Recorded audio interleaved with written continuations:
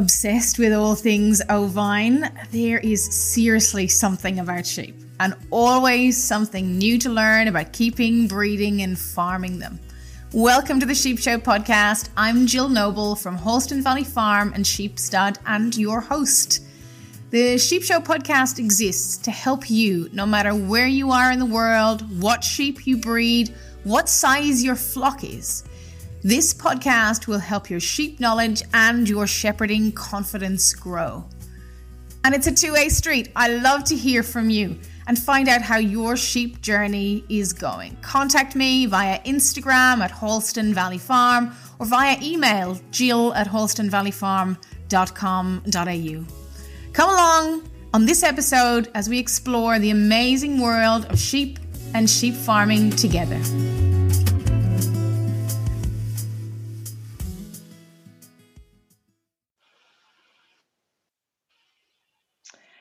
Welcome to this episode of the Sheep Show podcast, and thank you very much to the listener who asked me to contact Bjorn on a topic called mob breeding. So I'll let Bjorn introduce himself and explain to us a little bit about mob breeding. But this just is a great example of where a listener gets in touch with me and we can make some magic happen. So welcome, Bjorn. Thanks so much for joining me. Thank you for having me. So, Bjorn, tell us a little bit about yourself, and then we'll get into our topic on mob breeding. So just talk us through your background and where you are and who you are. I am a first generation cross of a farmer and a teacher.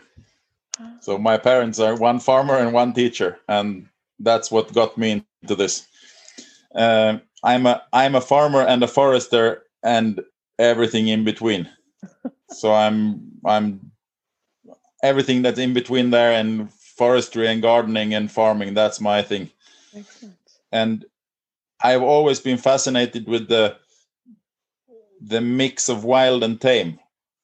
Wow. So we're, the way people are breeding cats and reindeer and things like that, which are on the edges, right? It's not like a cat has a father, a cat has a mother, but no father, right? Yeah. And somehow cats are the most healthy of all the domesticated animals. Dogs are the worst. They have complete pedigrees, and cats are the best. So there's some magic going on there, right? There is. Definitely. They choose their own part. They choose their own how they mate, and they fight it out, and somehow that works. It's a great analogy, isn't it, for our topic? And we let the cats will mate with whatever they choose, and we're calling the things that doesn't work in our context. Yeah.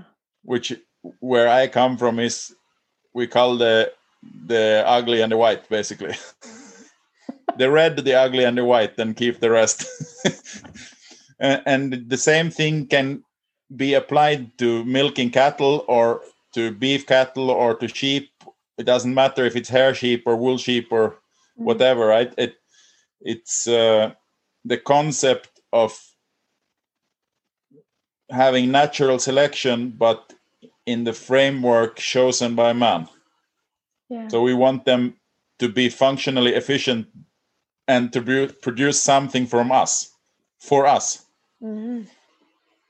Mm-hmm. So a wild animal will be more nervous and more on edge, but we want calm animals. But basically, we want them as wild and natural as they can be in our context, where, well, we have to make money. So we want a product that is sellable, it's usable. Uh-huh. Whatever the economic context, at least we want them to produce something that's useful. Yes. Great stuff. So this is, and you're based in Norway. Yes. I'm great. Swedish and I live in Norway.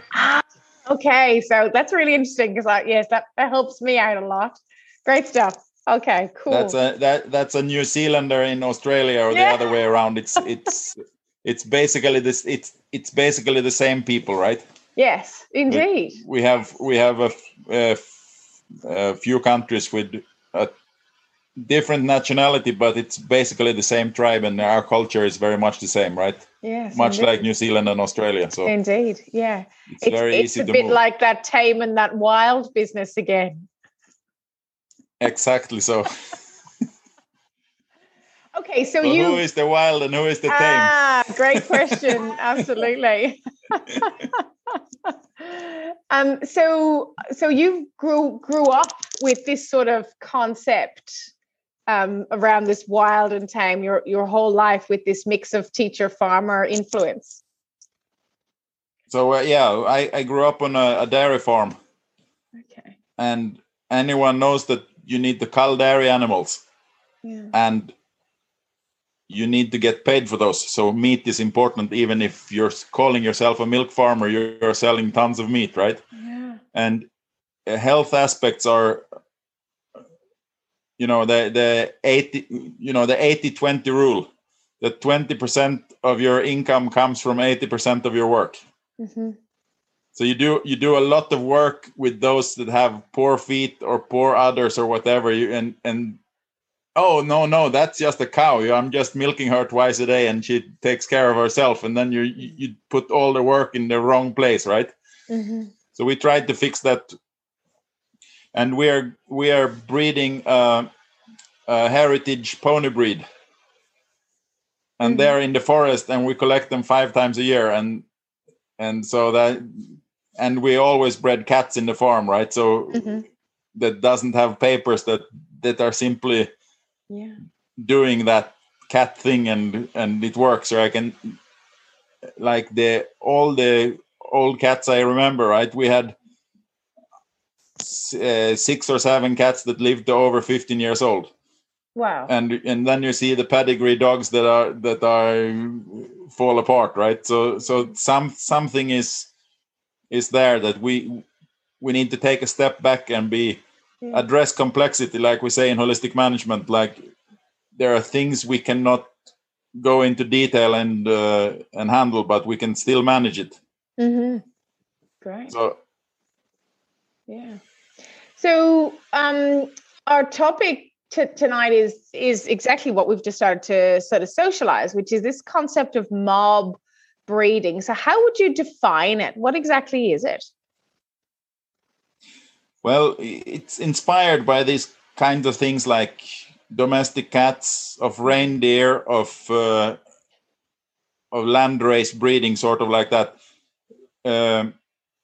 where you make sure that your males come from older and wiser, more productive females, but you don't know which male breeds what female. Mm-hmm.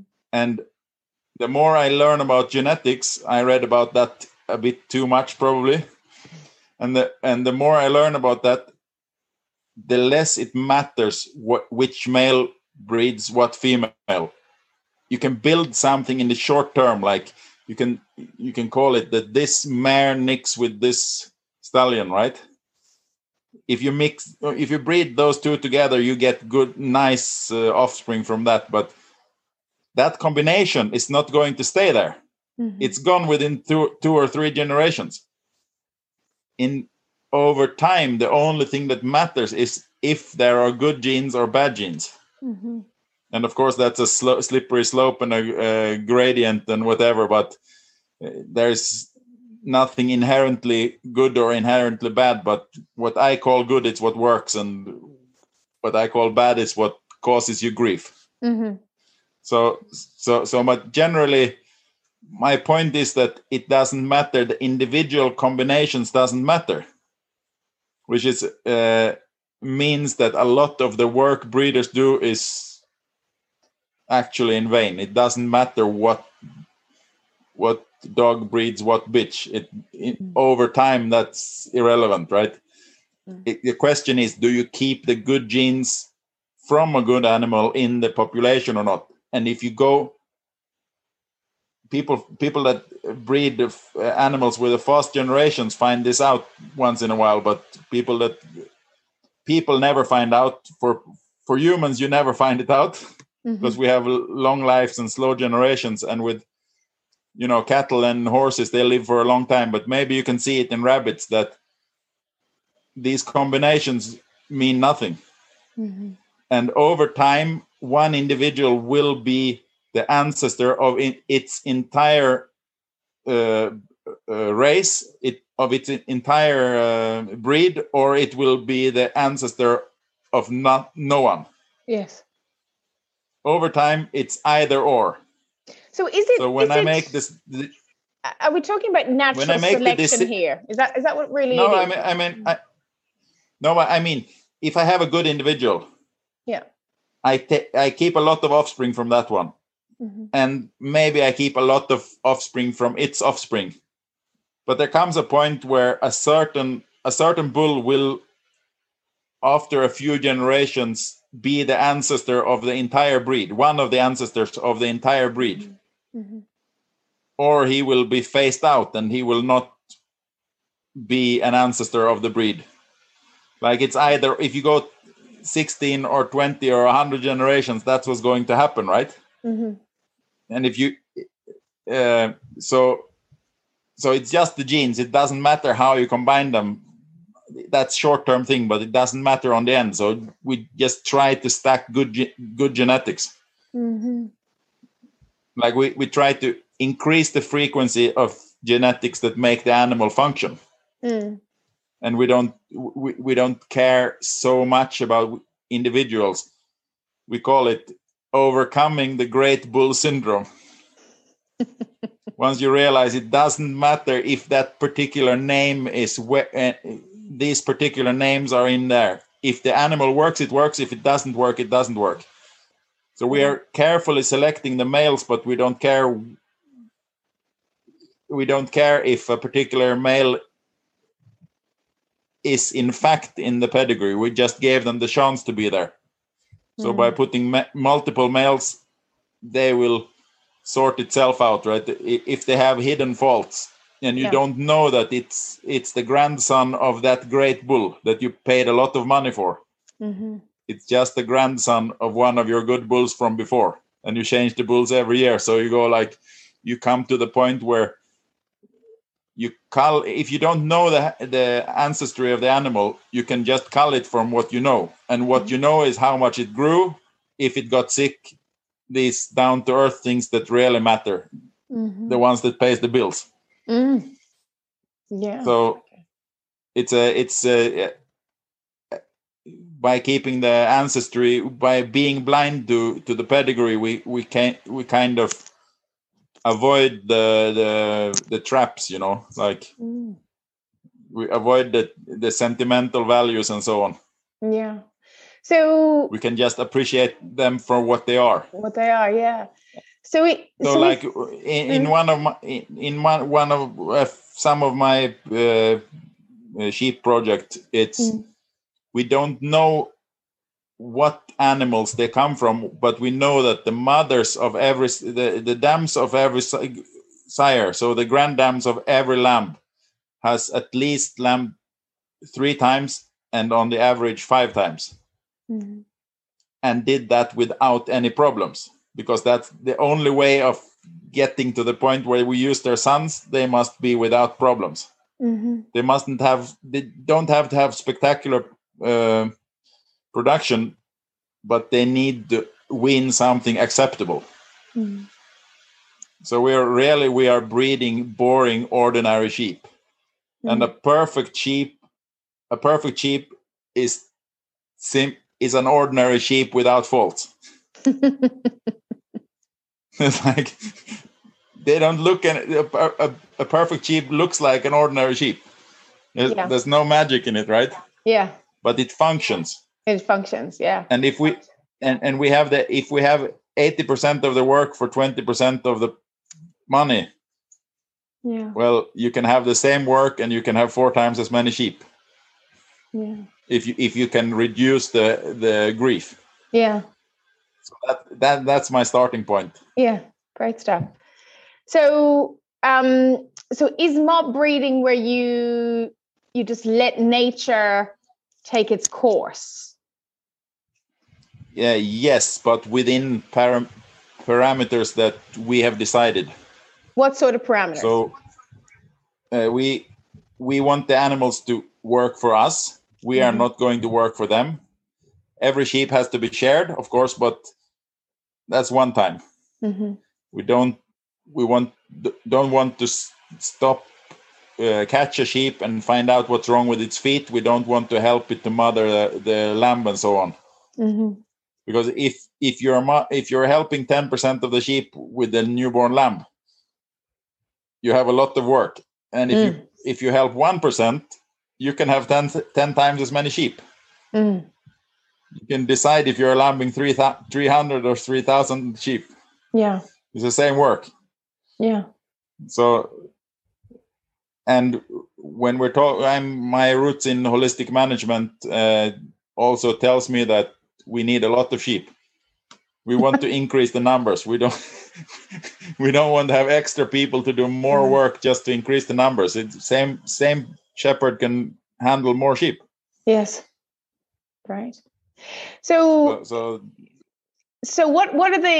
the I suppose the outcomes, or what does mob breeding achieve for a shepherd? The same income, but with less grief, with less problems, with less. We try to reduce animals that need individual help. Okay. So something that works. Yes. And what works over time. Why we want them to lamb 3 times before they can have sons in breeding. And we do that because we cull all the time. Any sheep farmer culls, right? Yeah. And I'm not up to date with the numbers, but for sheep, but for cattle, calving 3 times means there's only 30% left of the year class. So is this where that probably it's some same as sheep? So yeah. So basically, if I have already culled 7%, let's say the sheep that are born in 2017, if I have already culled 70% of them, the blood of those that are left is better than all of them, right? And I don't. If a sheep works well for 7 years, it's not like I want them to lamb 7 or 8 or 10 years. It doesn't matter if they lamb that many times, but if they manage to, a sheep that works perfectly for 7 years also worked perfectly for 3 years, right? That means its offspring will have less problems because something took that sheep to that level, to that age. But if we're making the decision here to, for example, to not choose a sire or a breeding animal from something that hasn't or has successfully lambed for 3 years, surely that's interfering rather than just letting nature completely take its course. Yes. But what happens if you let nature take its course? You can just go to some island and look what happened with sheep that were there for 150 years, right? Yeah. They become wild sheep. Yeah. And a wild sheep is not what we're trying to breed. Okay. We're trying to breed a normal. We're trying to breed an ordinary, boring production sheep. Yeah. But we are so letting nature take its course. Just leave them with the foxes, right? It's not the same thing. Yeah. It's like we want to. Where I come from, we feed the sheep in the winter, and we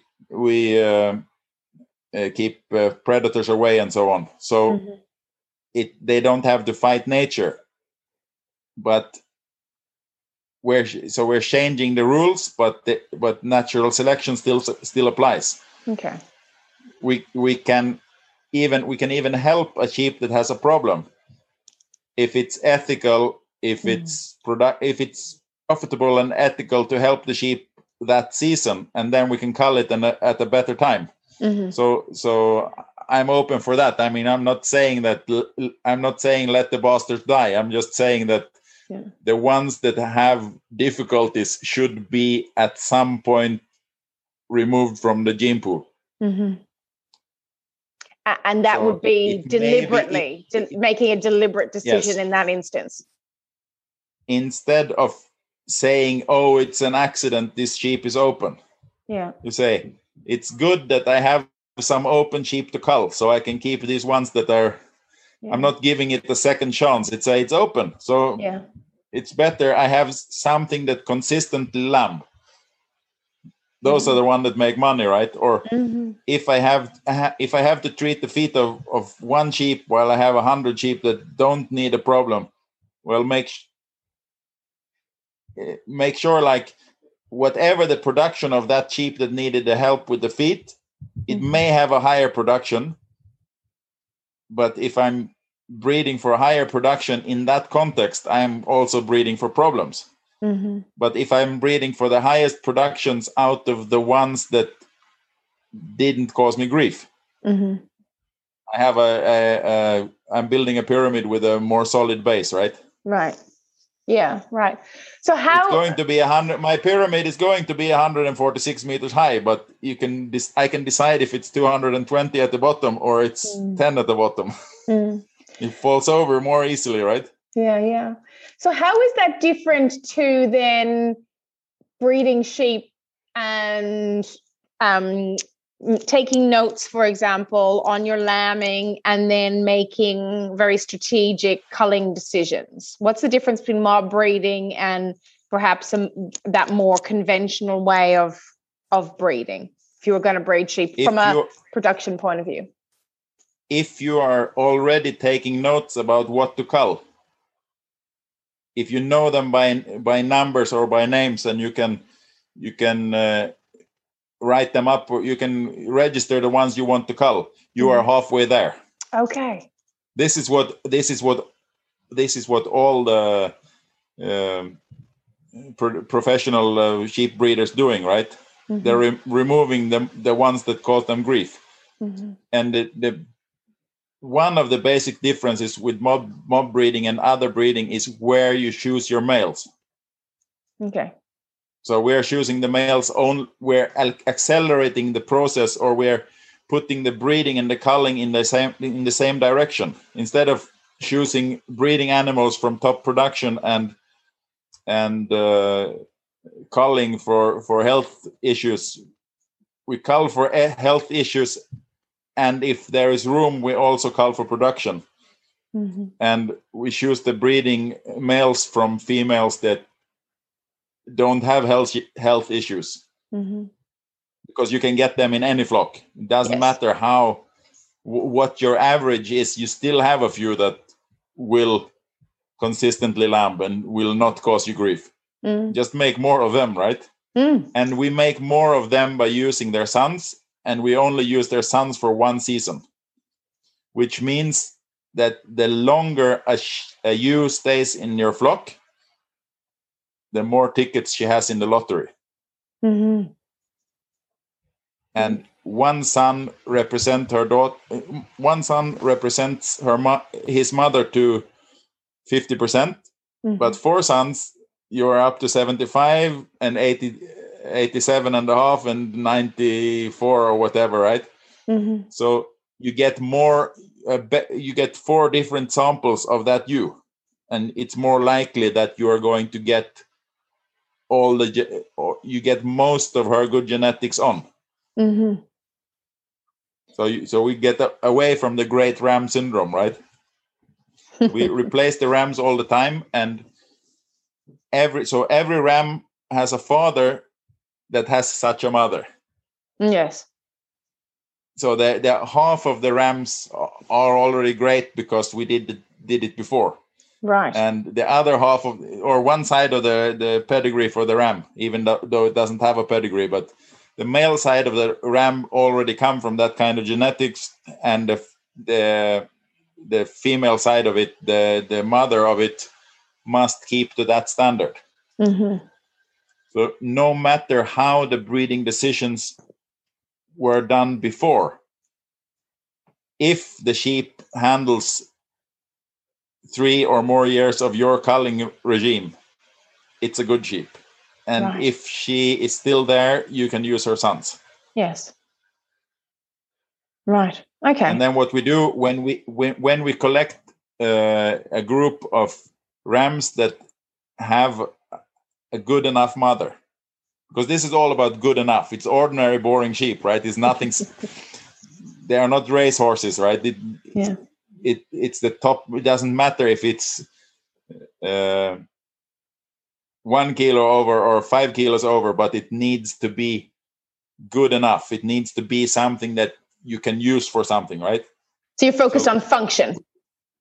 Yeah, function. So we bring a group of young rams. They are 4 months old when we win them. Mm-hmm. We know nothing of them. We know the only thing we know is how their mother produces and what they look like. And so we take this group of rams, and then I like to bring people that know nothing about sheep.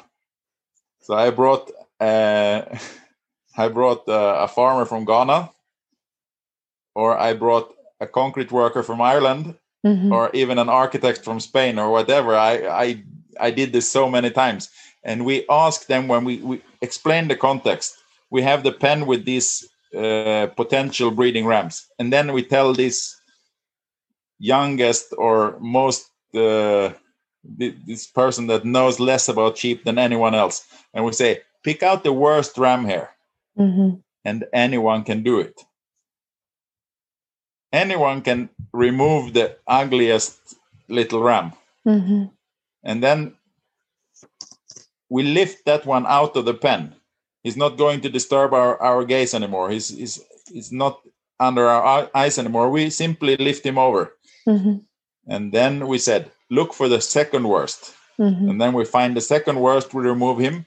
And when it gets difficult to find the fault, the rest are good, and it's usually 2/3. So we get the 10% of the ram lambs or something like that, and we remove the worst third of it, and then the rest are all nice. They're all good enough. And we did that, but just by looking at them. Of course, we have weighed them, so we know their weights and so on. Yeah. But the magic is, I've did this so many times now, and the magic is that the ones we deem good enough, they are always over the average. Great. Because the older proven ewes tend to have bigger sons than the average, because that's why they are old and proven, right? Yes, interesting. So personal records are important, but you can actually just collect the gang and sort out the trash, and then you're fine. Yeah, great stuff. So this is really interesting, where we're still, I suppose, meddling or intervening as as farmers or shepherds, but we're doing it with certain objectives in mind, like the things you've mentioned, only breeding from ewes that have lambed successfully without any intervention or help for 3 years.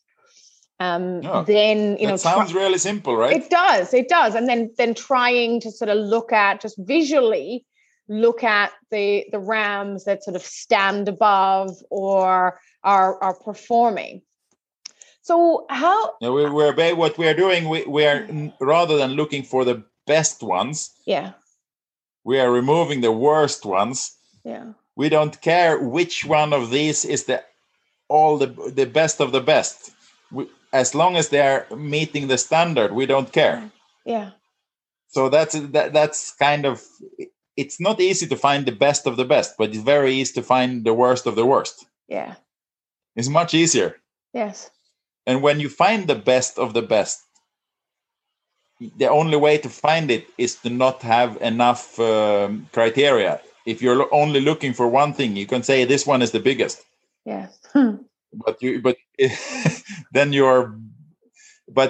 it's also the thing that all goodness in a flock cannot go into one ram. or not in the first try, not in the first year anyway. But what we can do is that this group of rams, like the first time we did mob breeding many years ago, the first time I had someone listening to me with sheep, because I started with cattle, of course. But the first time I did that with sheep, we selected 39 rams, and then we put them all together with the flock. And people were expecting all kinds of things, right? There must be inbreeding now. All these have now these 39 of them. There is a chance they may breed with their dam, or it's a chance they may breed with their half sister, and all hell will break loose. And I told them, most of the inbred, there will be more outbred mating than inbred mating, right? Because they only have one dam and they don't have a full sister. Or they have one full sister or no full sister, right? And only 1/3 of them have a full sister. And that's the first year. The first year you're doing mob breeding, 1/3 of the rams will have a full sister. But on the second year of mob breeding, almost none of them have a full sister, because even their twin is their half sister. Because that's what happened when one ewe is mated by 7 rams. You don't get the full siblings either. So then the only inbreed is their mother, and that's one. And their mother is one of the best sheep in the flock. So chances are there will be a good outcome anyway, right? Yes. So anyway, I've seen this many times now, and what happens is that ordinary boring lamb comes out, and the only difference is that these lambs are more likely to stand up and suckle. The only special thing about them is that they are more vigorous. And we have some places we did that for 7 years, and you won't believe the difference, right? They're bouncy. They're just bouncy, but they're looking the same, but they're just bouncing off the ground. And then you go from if one farmer had 8% mortality rate, and now he has 1.2. Another one had 7, it's under 1. So and one had a little over 10, and he also fixed his environment a little bit, but he got a lot lower as well. So it's like the first thing that happens is that you get more vigorous bouncy lambs. And the second thing is, when you did it for 3 years and you start getting ewes that come from mob breeding, and then you accelerate the thing, right? Then you have you stack the genetics of function. So it's like it's a slow increase of vigor, but it's significant. And when you're at the same time culling problems, consistently culling problems, you're not forgiving a problem because of high production. You say production, we define that as production from problem-free animals. So we don't care if we have even bigger lambs from other ewes. They're just good for our money this year, but we're not building anything from them. And of course, we're twisting if we are changing the breeding goal a bit, like we are doing. I mean, on the end, once we get the fertility and viability, we get that up. Of course, we start selecting for production again, but it's kind of interesting that you twist the focus, you change the focus a little bit, and of course, it's not the same animals that are called the best anymore. So I looked at the bar is raising all the time. Yeah. So I was looking at the auction catalogs of Swedish sheep, right? The best of the best of the best, sir, with honors, sir. So I was bored. I looked through 130, the pedigree of 130 rams. And I thought, why do these have bigger better weights and better conformation, right? Mm-hmm. And we're talking about the Gotland sheep, which is a kind of, need to have nice, beautiful pelts, right? Mm-hmm. So they are judged, and they're using 1 hour to check every ram, right? Mm-hmm. To get the most finest, nicest wool from every one of them. And I said, what if they have nicer style than our sheep? So let me check if they meet my standards. So I went through the catalog of these 130 rams, and 8 of them have a dam that meets my standards. And none of them have a grand dam that meets my standards. So I say, that's fine if they're better at their game, because it's not my game. So the minimum standard we are using for viability, for lambing every year, for not having having to have intervention at any point, and not causing grief. The minimum standard we had, none of them could do it. So of course they have better weights and so on, right? But in this time, but 50 years from now, our sheep will not have poorer weights than their sheep. The fact that we are consistently removing problems will also improve our average. Yeah. It's just we're not improving eventually. average. Yes, eventually. Yeah. But so we don't need to break. We don't need to break any records. What we need to do is having ordinary, boring sheep that pays our bills. So is that one of the challenges, I suppose, with why people don't do mob breeding, don't breed in this way, because we're just not patient enough? We're not patient, but most of the reason is that people want to shine. People want to be the people want to be the one that bred that particular ram that you can sell at the auction for a lot of money. Vanity, basically. Vanity and ego. If I say, yeah, so I'm saying, like, these 39 boring rams that look like any other ram, only they have no faults, and it doesn't have a pedigree. Yeah, it has a pedigree because its mother, its maternal grandmother, and so on, they are recorded, but 7/8 of the pedigree you know nothing about, or 15/16 you only know that they are quality sheep. You don't know which one it is, and of course you can DNA type them. Yeah.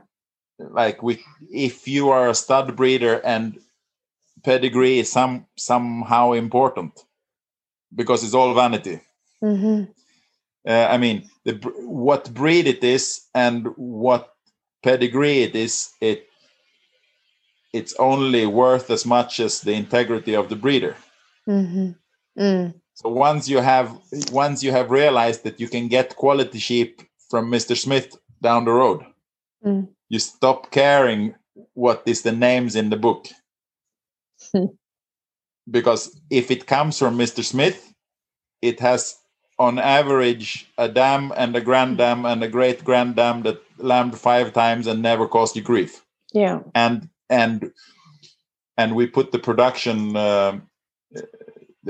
numbers, they need to be in the top 85% of the flock. So they need to be better than -10.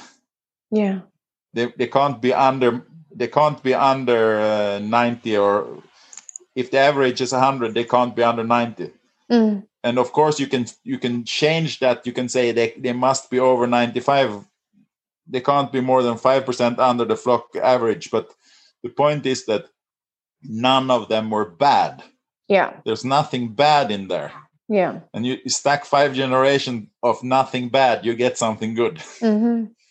So if the longevity is so important, why are we in mob breeding only breeding with young sires, so rams for 1 season only, if longevity is so important? This is such a good question. It's because it's longevity of used functional functional longevity for use, it's what matter. Okay. There is no need to keep a ram for 9 years. It's outdated by then. But and it's not that important to keep a ewe for 9 years. But if she functioned for 9 years, she also functioned for the first 5 years. So a time is a test. The more times, being a sheep is not running 100 meter. It's more like decathlon, right? Yeah. She has to be good at 10 things. Or she has to be good at 7 things. I don't care, but she has to be good in Nordic model of dairy cattle. They are registering 38 different traits they are careful about. So something like that. It's decathlon or better, right? And 1 year is one competition. So the more times. And we're not breeding for winners. We're just trying to not breed for losers. So the more time they complete the race without losing, without breaking the foot, right? So the ones that successfully complete the race and end up in the top 85 or the top 75 or whatever your limit is, that's the good sheep, which are ordinary sheep in any other way, but they do the sheep work, right? Yeah. They eat. Any sheep will eat grass and make manure from the grass, but some of them will also produce some value for a human. Yeah. So does this mean that if you're a seed stock producer of sheep, like a stud producer of sheep, and you meddle and intervene, you might be messing with natural selection too much? There is no way. The more you meddle, the slower your progress is. There's no way of not meddling. There's no way of not interfering with good selection if you meddle. But if you have to meddle for ethical or economical reasons, you then remove those animals from the gene pool so that your meddling is in fact not disturbing your selection. So it's perfectly fine to mollycoddle everything, but just so you can have a setting with 7 sheep, right? And you can spoil them rotten, but you can still keep the books about which ones did their job. Yeah. Or you can have a 100,000 sheep, and you don't. Well, you know that they need help when they die. So, I mean, the setting is different, the context is different, but basically, with mob breeding, you are perfectly allowed to take care of those that need help. Yeah. But you're not breeding from those. Yeah. And if you cannot afford to cull something because you can't cull too much, if you can't afford a 40% cull rate, but you can afford a 32% cull rate, that's fine, or 10%. Yeah. But just make sure you take the rams from those that function, and over time you're winning.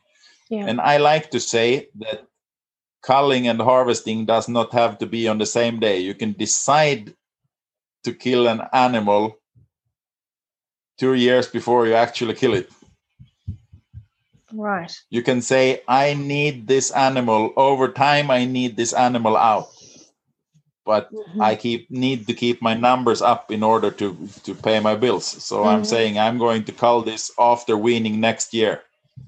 So I'm even increasing the number of these bad sheep for a little bit. Yeah. But I know over time I'm washing it out, and I'm breeding them to the best. Not so. So and the effect of culling individual sheep is moderate. If the breeding decision is more important, but if these two go hand in hand, you get more progress. Yeah. In the examples that you've quoted, Bjorn, a lot of these examples, where the farmer is having significant improvements in health and welfare of their animals and longevity of their animals and viability and all those things. What are the disadvantages, or what can go wrong when we're mob breeding? I don't know how to put this. I was prepared for this question, but the horrible truth is that we have not seen those problems. I thought you were going to say that. No, the thing is, I mean, if you have one exception, then it's all much better, right? Yeah. Then you can say every time except this one time. Alan Savory has one of those when he's talking about he's crowding the cattle in the nighttime, and he says that every area we treated was a perfect success, and someone told him, you can't say that. You can't say that. No one will believe you. Yeah. And they had 500 such areas, and all were success. And then 2 years later, when they had 700 areas, they had 2 places where nothing happened, where it didn't help, right? Yeah. So then they felt much better. And one of my mob breeders, a guy in Norway here, is breeding a traditional short-tail Norwegian sheep. And I come to visit him. His lambs are 6 weeks old, because he only many of these will only join the rams to the ewes for 17 days, so that every lamb looks the same. Every lamb is the same when they have the same age. Yeah, they have been through the same hail. The entire flock has been through the same hailstorms, the same thunder, right? Yeah. So they have, the forage quality was the same for every sheep. Yeah. And it doesn't have to be 17 days. It can be 34 days. But the point is that we want them in a specific time. So anyway, I come to him when his lambs are 6 weeks old, and I want to demonstrate to my girlfriend that this is how mob breeding works. And look at this ordinary sheep, right? Vigorous ordinary sheep. And he's got the sheep. He's got a lamb with very weak feet, right? The tendons of the feet. It looks like it's some inbred dog or something, right? It's pushing the foot down too much. I don't even know what it's called. I've only seen it one time. And the guy smiles at me and he says, points at this lamb and says, "This is the effect of mob breeding. This is what they become," he says. He's joking, of course. He's joking. Everyone else, all the other ones are great, right? And the only thing he needs to do is raise that particular lamb and slaughter it. Yes. And he's better off, right? Yes. Because those genetics were there anyway. Yes. The genetics were there anyway, and they were exposed in this particular individual. So by removing that one, he's lowered the frequency of the bad genetic. So he's not eliminating the bad genetics, but he's reduced it a lot. And now it's, I think, 4 years more down the line, he didn't see that thing anymore. Yeah. So whatever it came from, it's probably in there somewhere. But he said, that, look at the effects of inbreeding caused by mob breeding, right? And, with irony, because he's really understood the concept. So basically, the advantages outweigh any minor exceptions that may occur. Now, what happens is that if he had bought a ram from someone else, which is perfectly legitimate if you're not mob breeding, just go somewhere and buy a ram. Yeah. That is expected to be good. You know nothing about his mother. Most sheep breeders, if you say, how many years did this ram's mother produce, and they go like, what? I mean, you're asking them, what's the basic criteria for a ewe to have sons in breeding? And they go like, what's that? No, we're looking at the rams. Yeah.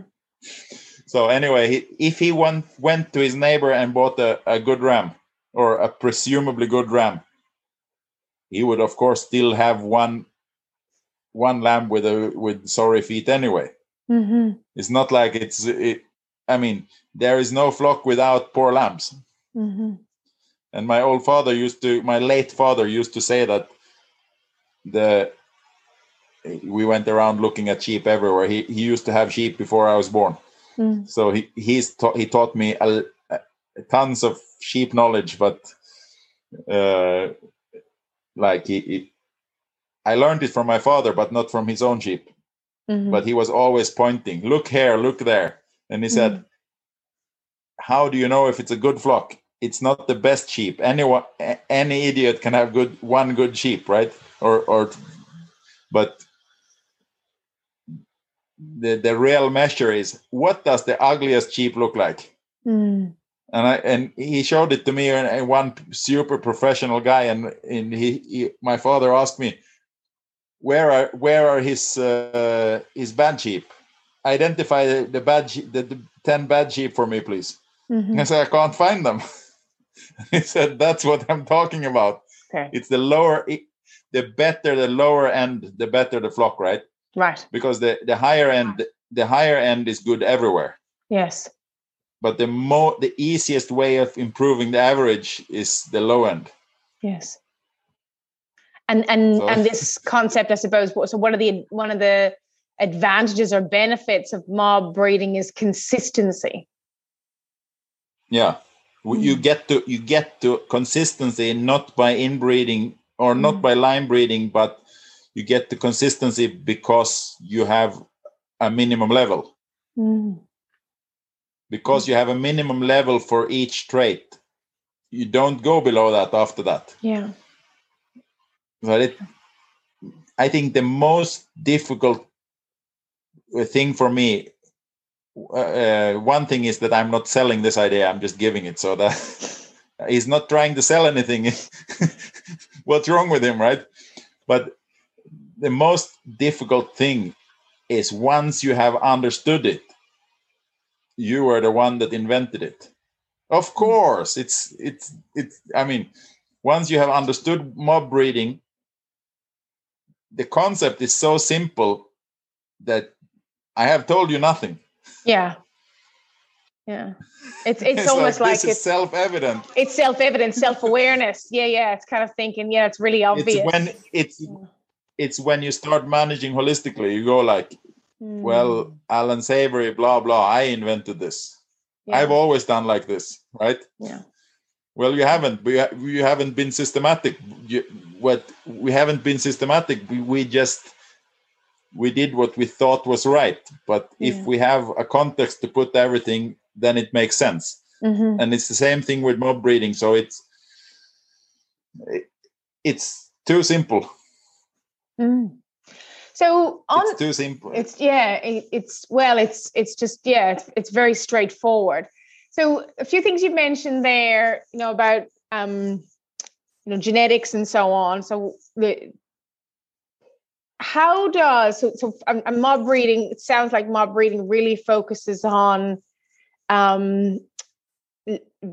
getting consistently good genetics with sort of tweaking slightly, because we have to do it practically. We don't want wild sheep. Where then does the environmental factors feed into it, into mob breeding? You think about someone like Alan Savory and rotational grazing and things like that. So, and is this where the holistic element comes in, that you need to also think about the environment? Yeah, like there is no farm with the same environment. But they are roughly the same. So it's all about sheep turning forage into manure and hopefully making milk and meat at the same time. But that's what happens, right? The plants are a little bit different, and some feed grain, some don't. And and I mean, and some will cut down leaves to feed their sheep, for example, which ups the protein, and someone say you're cheating because you you have a silvopasture or a syntropic plantation context where you're cutting things down and you're feeding the sheep that way. But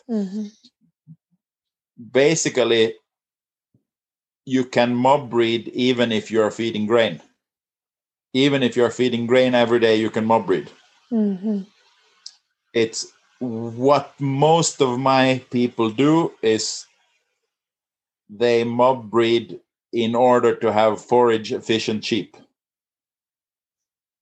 And they want to go away from standard breeding practices, because the ones that sell them the rams feed their flock a lot of grain, a lot of processed feed, or which means that the bought rams will give you smaller rumens than your homebred rams. So if we're mob breeding in a all forage context, and we want health, we have emphasis on health and production in that order. But what happens is that the ones that are good at eating win. If you feed a lot of high concentrates, the ones that they don't need to be very good at eating. They can still grow. But so the context is a little bit different, and it's, if there is no one to buy rams from, no one treats their sheep like you treat your sheep, then maybe you can breed your own instead, right? Yeah. Because there's, for example, the meat sheep called Texel. Texel and Suffolk, which are common in my circles. If you import genetics from New Zealand, they will have a smaller stature, they will have bigger muscle, and they will have a lot bigger rumen than the Europeans. So New Zealand version of Texel and of Suffolk is different. Is many places they're taking over, just simply because the New Zealanders did not spoil their sheep. Wow. They're European sheep that the New Zealanders just selected for 20 years sometimes, right? Yeah. But something happens to them when you treat them differently. And what we are seeing with mob breeding, we're seeing it too slow. We want more improvement, because we want but there is a genetic difference in appetite, in personal appetite. And there is no research I can find for sheep, probably because they are not seen as individuals. But the difference in this, they have identical twins. Old research from Sweden, where they have identical twins, and they treated one twin different than the other one. And then they got the average of these pairs, and they got like a high energy and a low energy version of how to raise heifers for milk production. But they found out something, and they found out that there is a genetic aspect of personal appetite. And the heifer pair that ate the most and the heifer pair that ate the least was 46% difference. Out of a few tens of pairs, like less than 50 pairs, right? So a high personal appetite is partly genetic, and rumen capacity is partly genetic. So that if we are only ever feeding the forage they can find, or even if we're giving them hay in winter, we're still in the position where we're putting forwards the one that knows how to eat. Yes. And from my personal experience, I know how to eat, and that's why I'm taller than other men, right?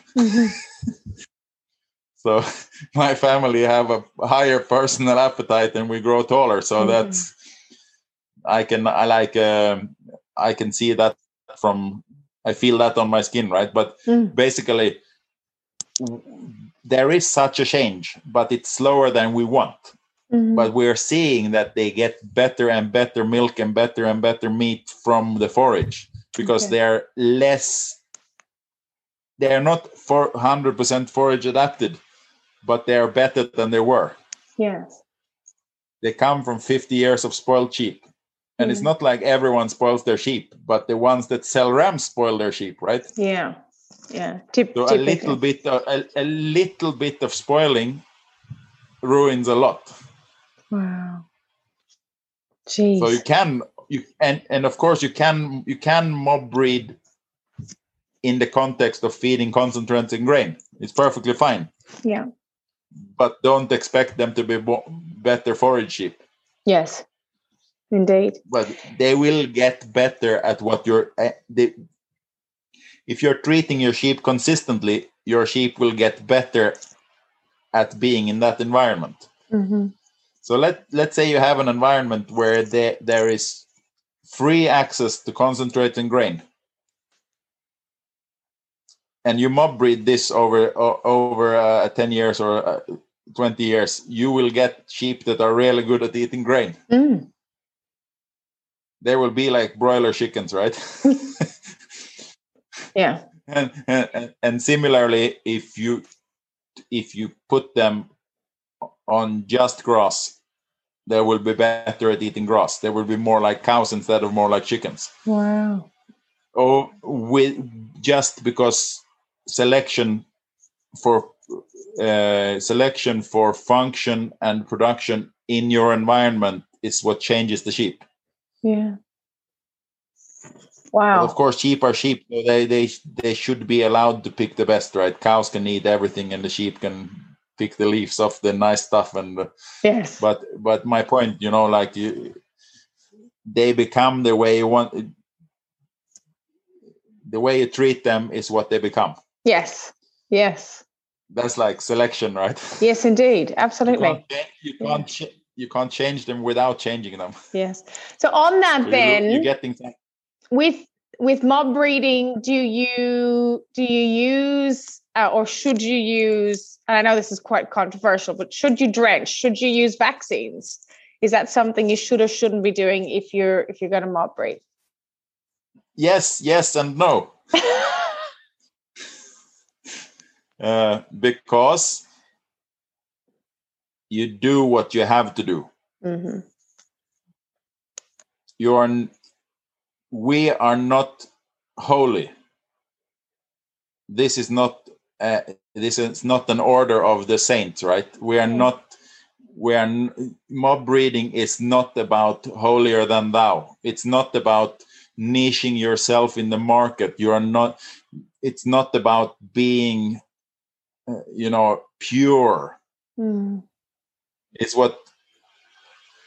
about turning grass into meat, and it's about making money for yourself, not to feed breed associations, registries. It's not about feeding grain companies.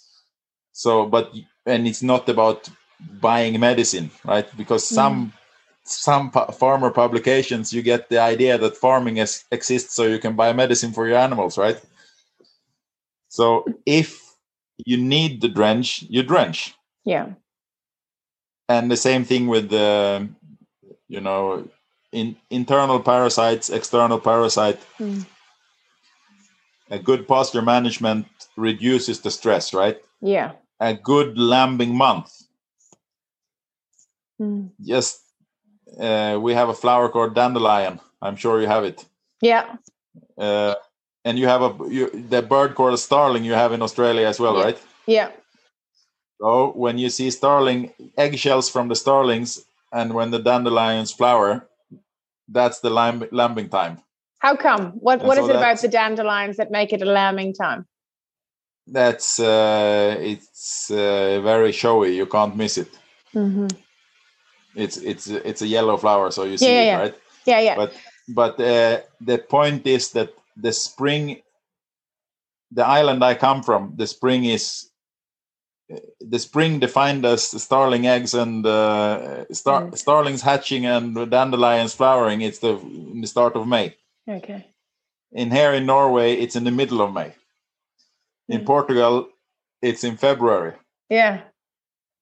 And Australia is more like Portugal, but it's the other way around, right? Yeah. So you have the same thing in August or something. It's in 1st September or something, right? Mm-hmm.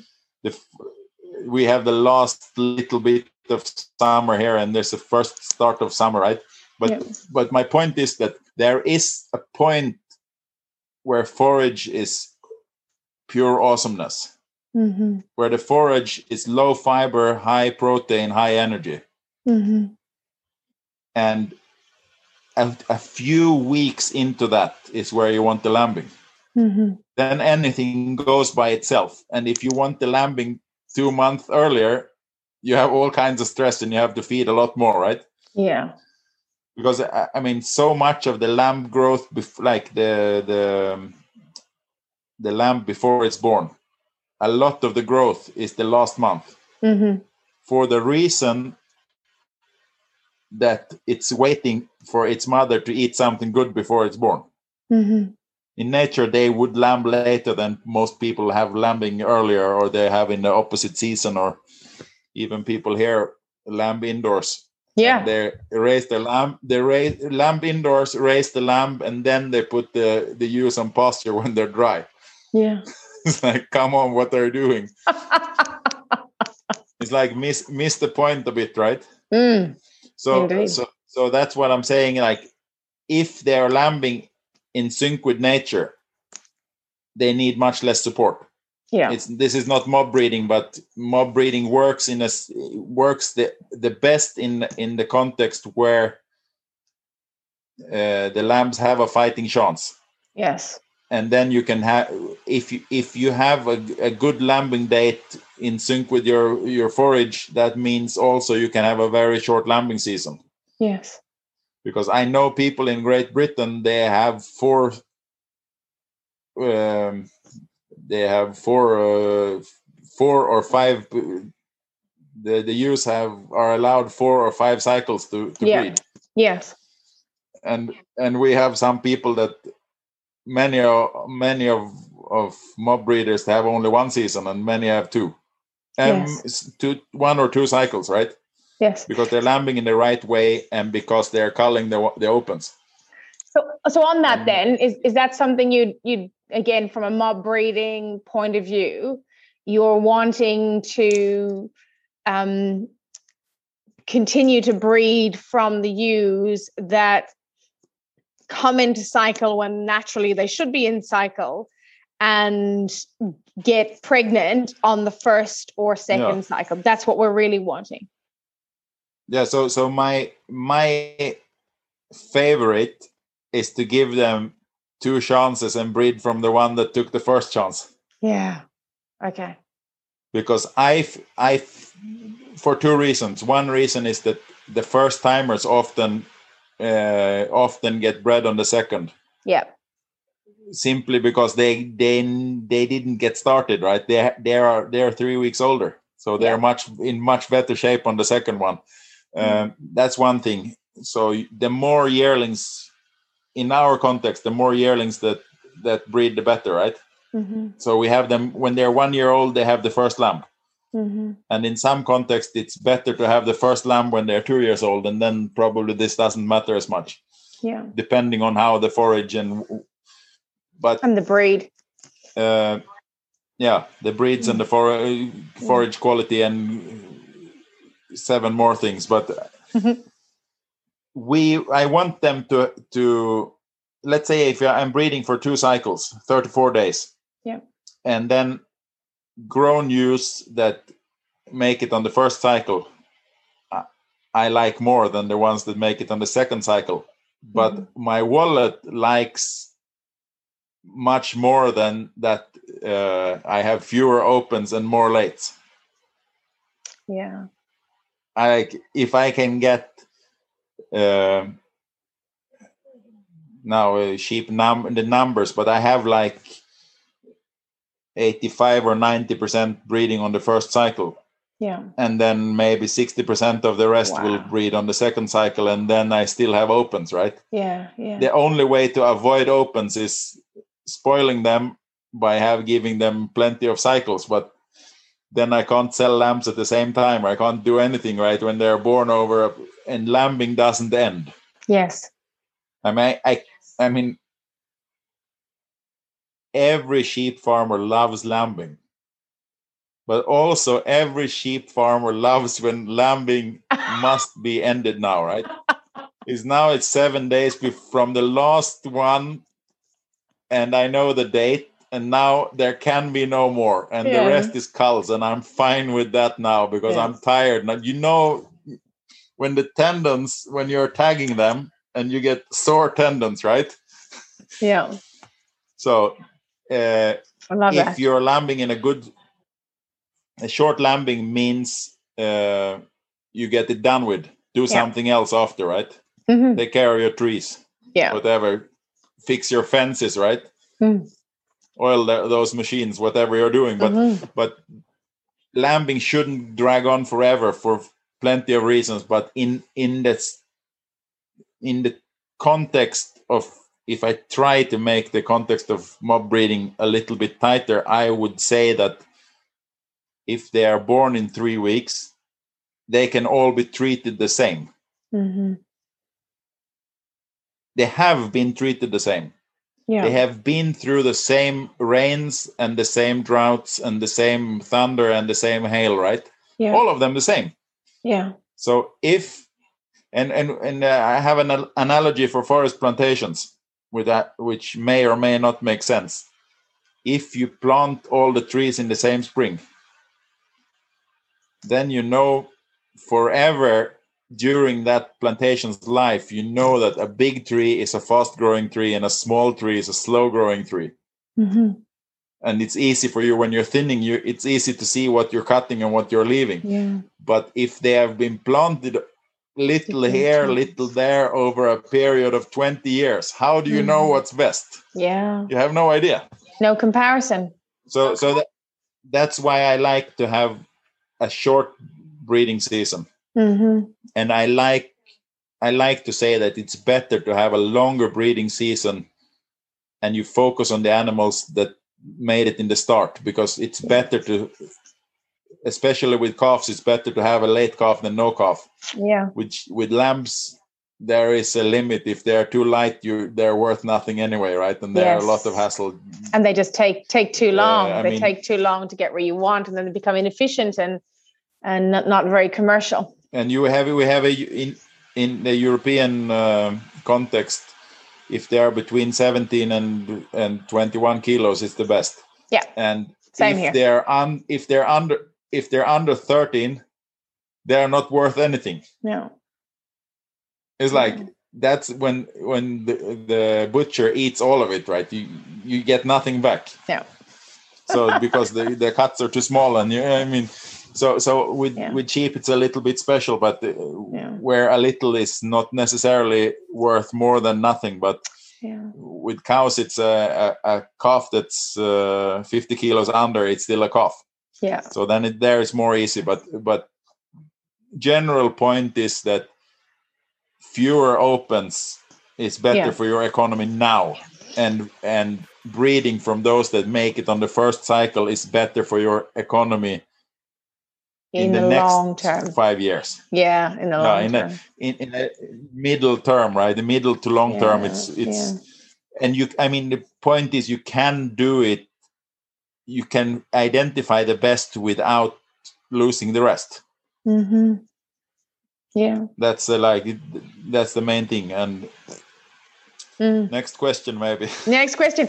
So, predators. What do we? What's the philosophy, mob breeding philosophy, dealing with predators? Do we just let nature take its course, and then predators just, take off the vulnerable ones, or should we intervene and do things like, for example, use a livestock guardian dog, or use alpacas, or electric fences, maybe? Yeah. Sure. I mean, is that going too far? Is that too much of an intervention? Like.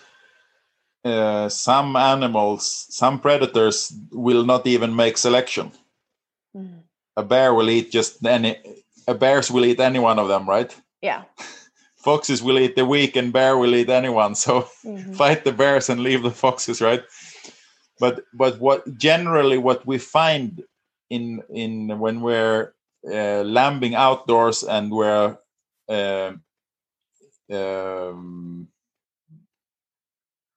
giving them new grazing every day, we confine them with electric fences. We find that predators don't go in the electric fences. Yeah.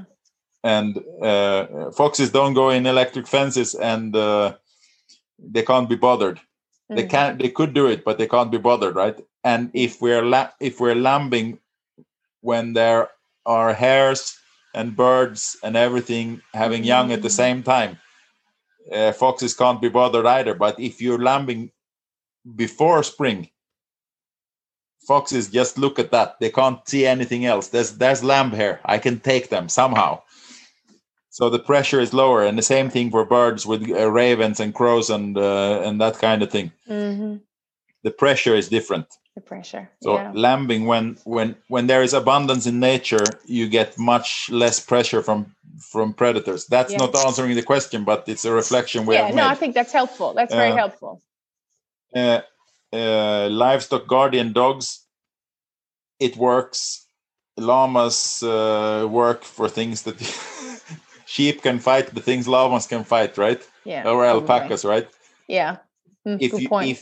If you have a pack of wild dogs, they will eat the llama, they will eat the alpaca, right? Yeah. That's what happened. And if the alpaca is more expensive than the sheep, which is often the case. I mean, some places you can get them for free, but they're not earning their way really, right? No, they're not. Still got to feed them. It takes a while. If they have a 50-year payback period, then it's expensive dog food. Yeah, it is, absolutely. And I mean, of course you can have this kind of guardian dogs, or you can have electric fences, and you can be there with a shotgun, and that makes a lot of difference. I said to people, like, I suggest you can go around there with a shotgun and you won't have a problem with your predators for long, right? Mm-hmm. And they go like, no, I don't have time for that. And you go, but you do have time to lamb indoors and take care of isolate the ewe with her lambs. And there's 1 day for single and 2 days for twins and 3 days for triplets. And then you have to feed and water all these individually. But you have time for that, right? And they don't sleep either. They go on a rolling shift, right? Yeah. So like, what about the sheep take care of everything and you tag them? You can weigh them if you like, or you can, it doesn't matter if they come out at 3 or 5 either. You can still weigh them in the autumn and have a clue about who is producing, right? Yeah. But if you can weigh them and tag them, or if you can only tag them, and the rest of the time you're just walking around looking at sheep and having a shotgun under your arm, and you're, I mean, it's all about context. Maybe it doesn't have to be that difficult. Yeah. Yeah. Interesting. But I'm saying, I think fighting predators that actually go attacking your sheep is a good idea. Yes. Okay. Cool. But thank you. There is room for predators in nature anyway, and the pasture is nature. So indeed. We want so many hares and birds that they can feed some foxes, right? Yes, indeed. Maybe we don't want the wolves or bunyips or whatever we have, but. I love that, bunyips. Do you have bunyips in Norway too? No, we used to, but it's better now. It's better now. Good. But we have trolls and giants and stuff. Of course you do. Absolutely. It's a nuisance. Indeed, yeah. And that's what mob breeding does, isn't it? What in mob breeding, what do you monitor and check, and what do you measure if we're sort of looking at sort of success signals? What sort of things might we look at or look for? We have one mob breeder. We talked about the people things that can go wrong with mob breeding. I have one of the people that are really into mob breeding, but he doesn't know if his sheep lambed or not. Any other sheep farmer will say this one has long wool, it doesn't milk, so that's a cull, but he doesn't see that, so he's struggling a bit. But I mean, what we need to monitor is if they lambed at all. Okay. We must know if they didn't lamb at all, their culls, and if the one that didn't lamb in 21 will lamb in 22, her production numbers mean nothing now. Yeah.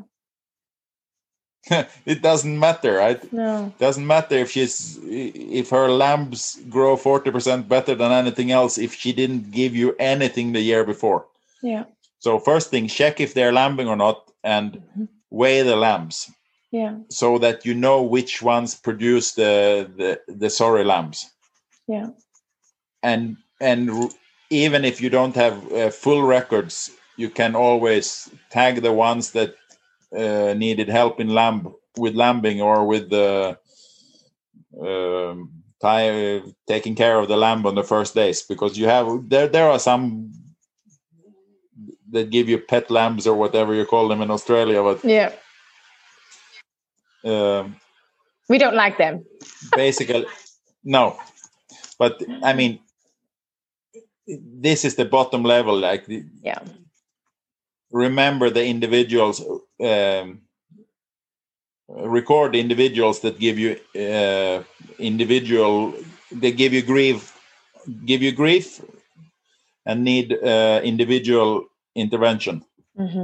That's the basic level, and of course, weighing the lambs and finding out what produced what. Yeah. So that you can remove the bottom end.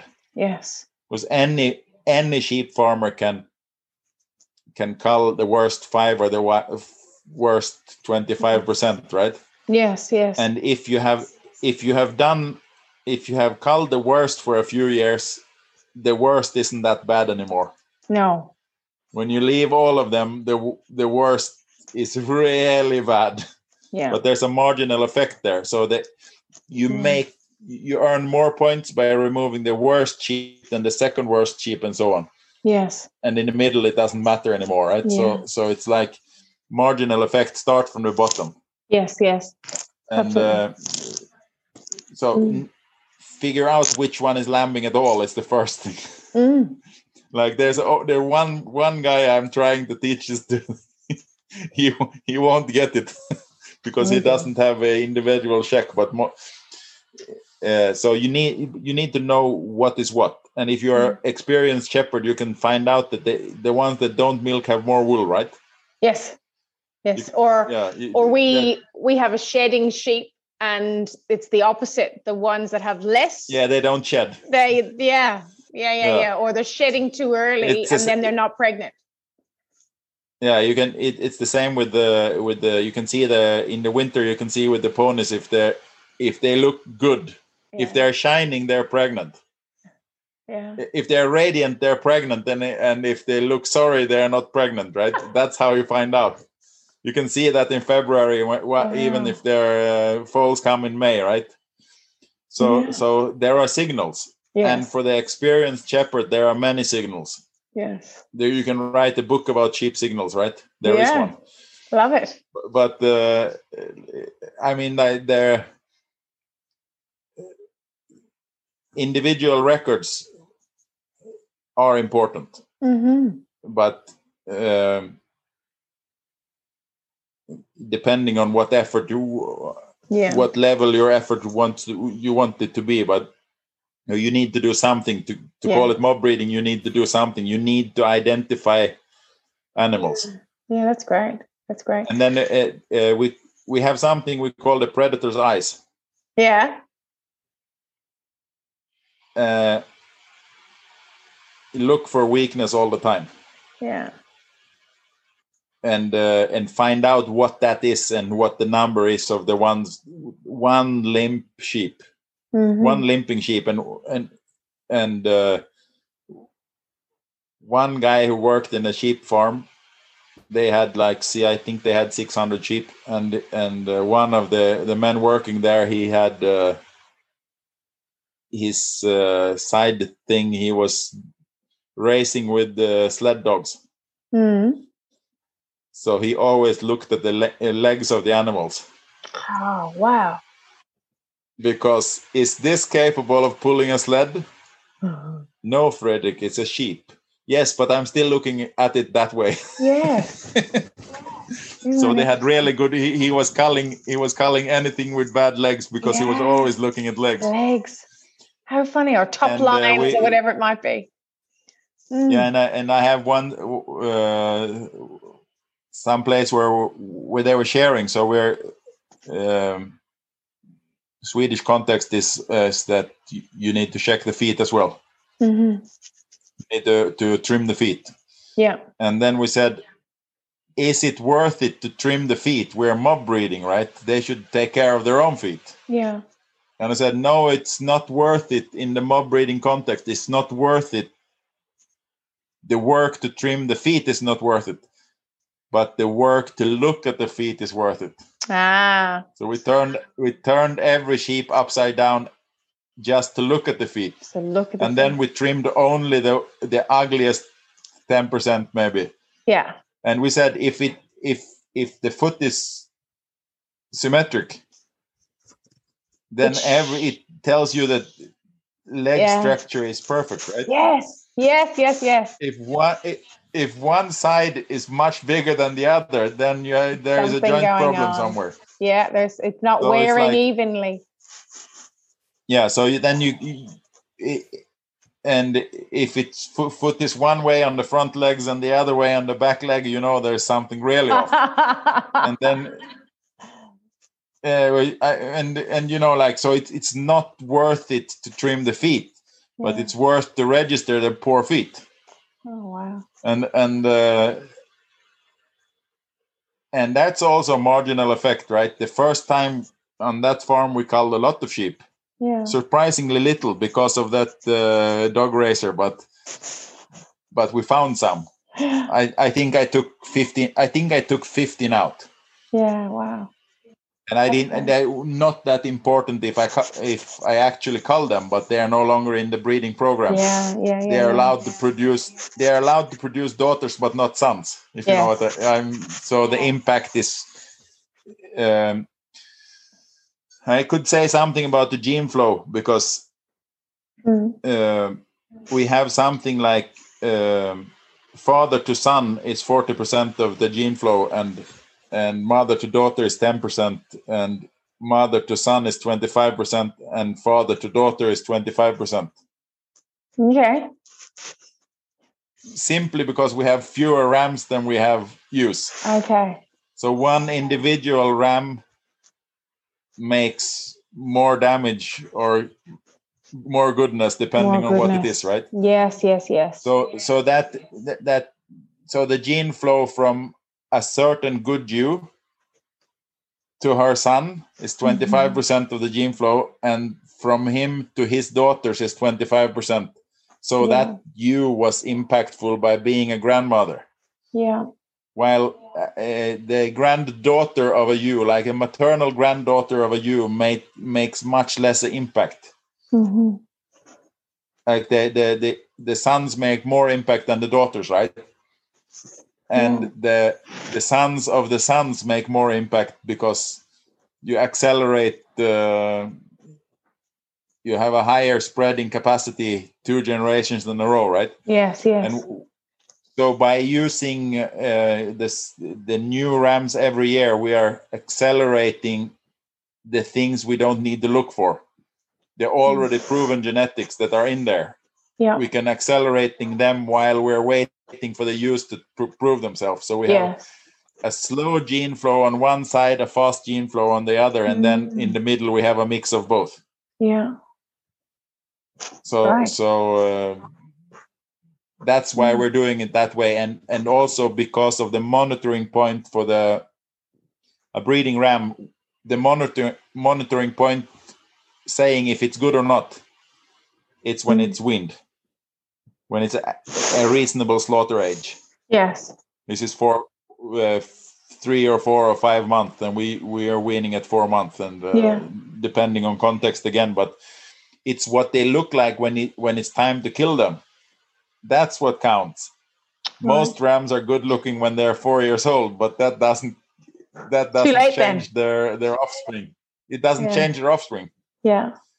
And most bulls are spectacular when they are 6 years old. Yeah. But their seed was as good when they were 1 year old. Yeah. It doesn't change anything. And you will get a lot of shepherds that says that the lambs from a 2-year-old ram are better than the lambs of a 1-year-old ram. Yes. You will hear that. Yes. And the reason is that they use the 1-year-old ram only on use the young ram only on first time use, and first time use produce smaller lambs than older sheep, right? So then they think that belongs to the ram, but it's a maternal effect. So I mean, for us, we came to the conclusion that we don't care what the ram looks like when it's 4. Yeah. And of course, that's because we killed it before it's 4, but also how it develops is not really interesting, because rams have no... it's not ram. Basically, we are not producing rams, we are producing lambs. Mm-hmm. Mm. And a ram is basically just an older lamb, right? It's like... And we also came to the conclusion that a ram is an efficient way to get more grandsons from a ewe. Yes. The ewe is what we know anything about. Yes, indeed. And yeah. There is another way, right? If we're not mob breeding, we could progeny test. Okay. We could, instead of mob breeding, we could progeny test the rams we have higher hopes for. Yeah. But then we have to wait for 2 years to know anything about them. Yeah. And we have a trade-off. We have a more efficient selection, but we also have a much slower selection. Yes. So we can afford to have, in mob breeding, we can afford to have a significantly lower resolution, and we will still find out what's the best, because time flies. Yes. Yes, indeed. And animal welfare. I mean, with some of the things we've been talking about, it may suggest maybe that we're thinking, oh, well, we just let everything die. But that's not really the case. Yes, because we are cynical. Yeah. We are so cynical. Yeah. And you know what? I am so cynical that I even kill animals.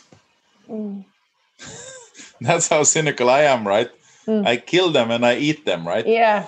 And and many along with me, they will kill animals and eat them. And if you are that cynical, you are pretty cynical, right? Mm-hmm. But it's still, once we have taken the right to kill something, to eat it. Really, if we are killing something healthy and keeping something that walks on 3 legs, it's not it's not animal welfare to keep something that walks on 3 legs just to say that you are nice to this animal. Like, let it walk on 2 legs. Back end is in a cart, and it walks on the front legs, right? Yeah. I mean, it doesn't hold water to call that animal welfare. But the thing, we have the context that we are killing animals, and by killing the most suffering animals, we are improving animal welfare with enormous marginal effect. Instead of catching the sheep once a week and wash its feet and putting the right medicine on the feet or whatever and drench it, and if we are culling the problem sheep, it doesn't suffer. Mm-hmm. And if we're culling a healthy sheep to keep a problem sheep, it's not to animal welfare. No, it's not. So I'm cynical, but I'm not that cynical. So if the animal suffer, I take care of it, of course, but I don't want to breed from it. Yes. I want to make the next generation easier to handle. Yeah. and improve the animal welfare overall. Yeah, because it's more ethical, and I read a lot. I talked to David Scobie, who is a New Zealand researcher. He made a sheep with short tails, and he made a sheep that sheds a wool sheep that sheds on the thighs and inside of the thighs and on the other and stuff like that, and produces wool on the back and sides and on the basically it sheds all the non-valuable wool and keeps clean.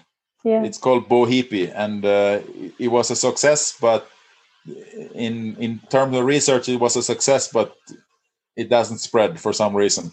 Yeah. And I, at one point, we're creating a few new breeds here because I have some people that have call it faith. People that have faith in me, right? Mm. And one of the things I was considering doing was that kind of fine wool sheep, right? Something that doesn't need crutching or doesn't need mulesing or crutching or this kind of thing, right? Yep. And it's perfectly possible. So breeding something that sheds on has a clean tail or sheds on the other and stuff like that. It's possible, right? Yeah. Or we can just simply renounce wool and say that Dorper and Australian White or whatever is way to go. It's the way to go. Yeah. Or even if you the next level, the Africans are doing the meat master, which is Damara and meat breeds, and you just look at them and say, okay, everyone says that hair sheep are sorry, and then you go like, these hair sheep are better than wool sheep are when they're 3 weeks after sharing, right? Yeah.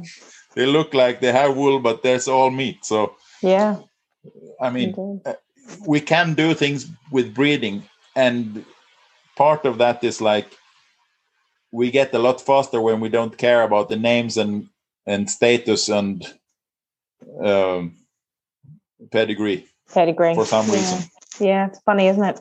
It's funny. So if someone was thinking about moving from sort of conventional type shepherding to mob breeding, where would they start? What would your advice be for them to what would you suggest to change or to look at or to sort of focus on? Like, first, change perspective. If you have bought good rams from stud breeders for a long time, why do you think his sheep are still better than yours? Like, is there something in his water that makes his sheep better, right? And it's like getting over the great ram syndrome, or like my father liked to put it, when you buy a horse from this farm, you will just get the horse. You will not get his white fences. They won't come. The white fences don't come with the horse. Yeah. When you go to a place with white fences and buy a horse, and you come home, it's still a horse. Yeah. And you still don't have white fences, right? Yeah. So exactly what's the special thing about the stud breeder? Usually, the stud breeder is just better at taking care of sheep. The stud breeder is not better at breeding animals, he's better at taking care of sheep. And they rise to the status of stud breeder simply because they know how to feed their sheep. They know how to take care of them, which is or is not the best sheep you can find. Probably there are probably good sheep everywhere. So if these stud breeders are so awesome, then you will get some of that when you buy their rams. Yes. and then you have it in their flock. Yes. You have the same blood. Your sheep have the same blood as the stud breeders because you buy from stud breeders. Yeah. And so changing the perspective is one thing. And then I like when people start, I like to talk about filtering water. So I have the idea that I'm pouring a bucket of water over my filter, and I have 1 year where this slowly percolates down, and I have filter number 8. It takes 1 year to send the water through, and I will have cleaner water. It's not clean, it's just number 8. Yeah. And then next year I have two things I can do. Mm-hmm. I can take my number 8 water and send it to filter number 7 so it gets cleaner. Yeah. It also takes 1 year. Mm-hmm. Or 1 generation, right? Or I can pour half of it on the ground and fill it up with dirty river water and put it back to filter number 8. Mm-hmm. So when you're buying a ram from a stud breeder, you put new dirty water, right?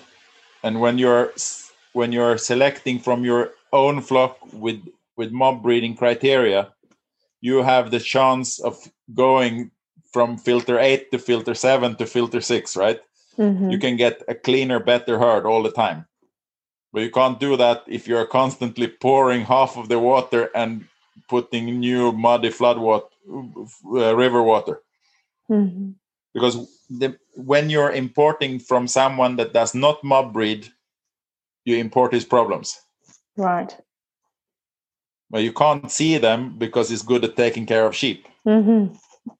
And if he knows that the maternal granddam of that ram you're buying needed a lot of help with the first lambing, if he at all remembers that, he won't tell you. No. But if you have a ewe that didn't make it on the first lambing, you culled it. Mm-hmm. She is not going to have a grandson that you sell to someone. Yeah. So it's about integrity, but a mob breeder doesn't necessarily have more integrity than a stud breeder. But it costs him nothing to have the integrity because he knows he has got 50 other good rams. Yeah. Well, the stud breeder says, yes, but this ram is from that ram that won the auction and were sold for blah, blah, 1,000 guineas, whatever. Mm-hmm. Like, it's a status game, right? Yeah. Yeah. And it's not that power corrupts, it's that power attracts the corruptible. Mm-hmm. So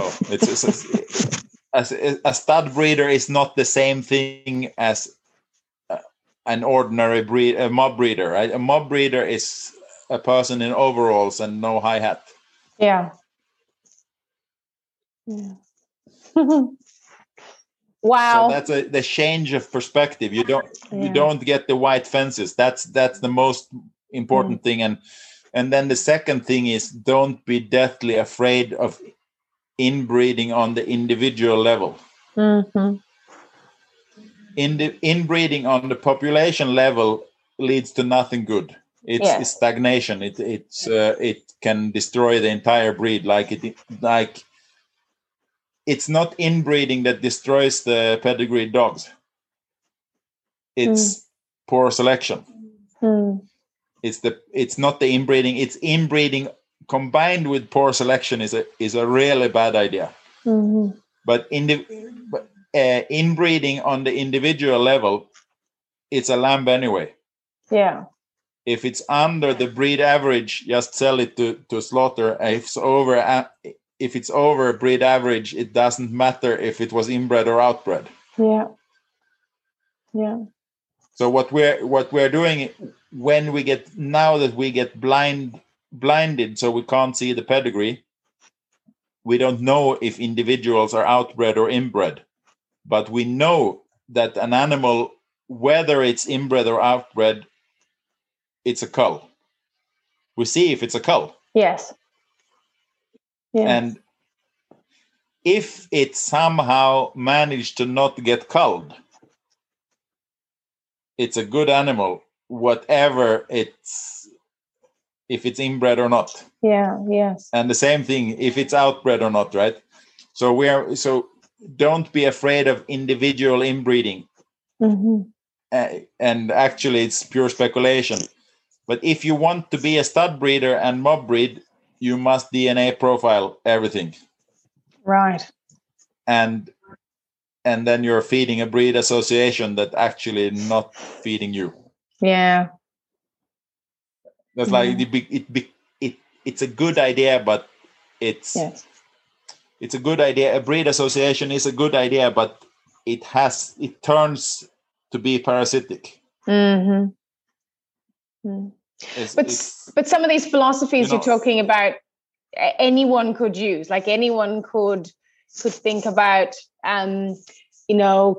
culling the animals that aren't performing or aren't functional. That's good. That's sort of taking some of the elements from mob breeding and using them to improve your flock. Yes. Yeah. Anyone can do it. Yeah. Or not. The special thing with mob breeding. The special thing with mob breeding is that the selection and the culling is the same thing. Like the selection of breeding rams is just, we are basically only propagating what is not culled. Yeah. So we are breeding resistance to culling, if you know what I mean. Yeah. This culling, we make more of the ones that didn't need to be culled. So we make the game easier instead of harder. Mm-hmm. And it is that simple. Yeah. There is no more level. Yeah. This is it. Great stuff. Thanks. Yeah. Thanks, Bjorn. Now, if anyone wanted to get in touch with you, how can they find you or chat with you further? They can find me. Hold on, I'll get my spelling. I get my words right. There is a Facebook group. Yeah. And it's called Mob Breeding for Holistic Breeding of Livestock. Yes, that's right. Which means that all you sheep people are welcome. There are also pig people, and there are pig people and cow people and so on. But these principles work for everything that wants to be in a herd. Yes. Great stuff. This is the group you can go to. Yeah. So mob breeding for holistic breeding of livestock. Yeah. Yes. Great That's stuff. A Facebook group. Yeah, beautiful. That's great. Bjorn, that's really good. Thank you so much. I really appreciate you spending some time with me and sharing your knowledge with our listeners and just bringing us to these concepts that really are quite simple and practical. So thank you so much. It's a pleasure. If I can teach Australians something about sheep, it's a pure delight. You know most of the stuff. It's just that this is the missing piece. Well, I think that's the beauty. We're always learning. So we really appreciate your sharing what you know and what works for you. So thank you so much.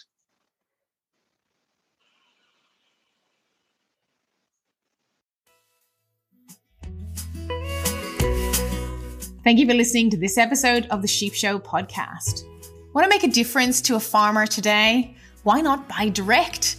At Holston Valley Farm, we supply whole lamb cut and professionally packed to Victorians in Australia and ready for your family to savour. Place your order today at www.holstonvalleyfarm.com. And how's your sheep journey going? Contact me via Instagram at Holston Valley Farm or via email jill@holstonvalleyfarm.com.au. And until next time, sheep well.